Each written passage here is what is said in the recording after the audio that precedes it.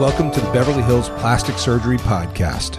This is Dr. Jay Calvert, along with Dr. Millicent Ravello, the Facelift duo. I like the sound of that. Well, we have been facelifting a lot of people lately, and I wanted to bring up a topic with you today. What's that?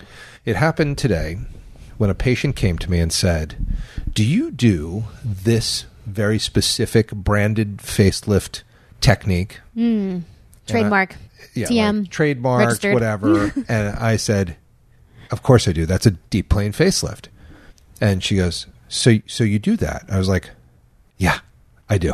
It's like, and so do a lot of and so does everybody else, because it's a really nice technique. And I do some other techniques too. I do SMAS flaps. I do SMASectomies. I'll do plication sometimes. And she goes, oh, but I really want this blah, blah, blah branded technique. I go, no problem. I go, however, I do want to bring something up with you. And by the way, you're a deep plane facelifter as well. Yeah, deep plane's fantastic. You like it? Yeah, it's great. I think we all like it. It's really it's good. Kind of come into vogue. And we've talked, there's a whole podcast about the deep plane facelift. There's a podcast about the SMAS facelift. There's podcasts about plication. We talk facelifts because we like doing them. We're just, we're into it. And our patients are into it, and they're into the results. And she came to me because she's like, I saw your results on your Instagram. They're insane. I was like, yeah, they look great. So she says, I want the deep plane. I go, great. I go, however, you have had a facelift before. So, no, you just said, what went off in your head when you said that? Because I saw the light bulb like over your head, like, wait a second. Well, actually, the deep plane facelift is actually great for revision facelifts. But that being said, you sort of kind of have to look at the face and see what's already been done and lifted. So it's not a one-size-fits-all technique. Exactly. And that's what went off in my head, too, as I said, but you've had a facelift before. So can I do the deep plane on you? Maybe. In all likelihood, I can, because previously, not everybody was doing deep plane facelifts, and she had it, 15 years ago. So, which, by the way, I was doing deep plane facelifts then. It's just I would do more SMAS flaps than I would do the deep plane facelift. And the reason I like the SMAS flap is because I would use it to get to the deep plane. And then a bunch of people came along and said, like, well, why do you need all that SMAS up? Why don't you just go right to the deep plane? And I was like, yeah, why not? And it was really Dan Baker that got me to think that with his SMASectomies, because he was like, yeah, you don't need to do all this up here. Just get down to where the action is. And that makes a lot of sense. So I said, but for you, I'm going to do whatever technique's going to give you the best result. And I said, I am not a one-trick pony. And the deep plane probably will be the best way to go just because it is a revision facelift. But it doesn't necessarily mean that that's going to be what I do. Right. Because that might not be what she needs. Right. Maybe she just needs a plication. Yeah. Maybe she needs more of a flap creation. Maybe she needs, a SMASectomy, which I love that technique. And, it's really... the SMASectomy is a great way to go, especially in revision facelifts, because if they've done a SMAS flap or a deep plane, you can still remove some of it and bring it up. Yep. You can always bring a little more up. It's a great technique.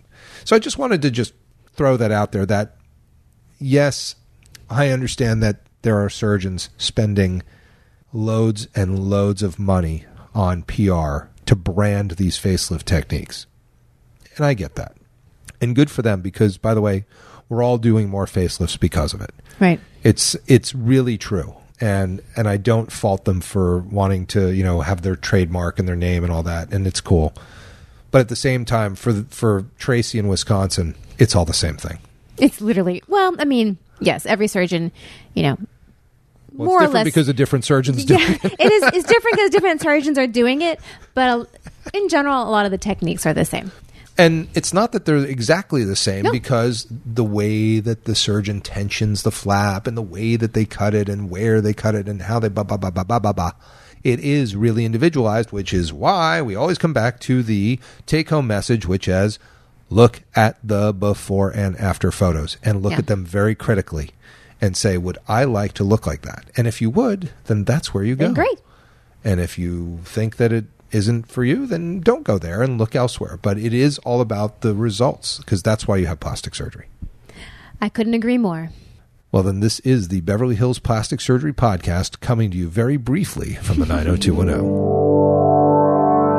Thanks for listening to the Beverly Hills Plastic Surgery Podcast. If you want to reach Dr. Ravello or myself, we're available for consultations. We can also be reached through the websites. Dr. Ravello, what's your website?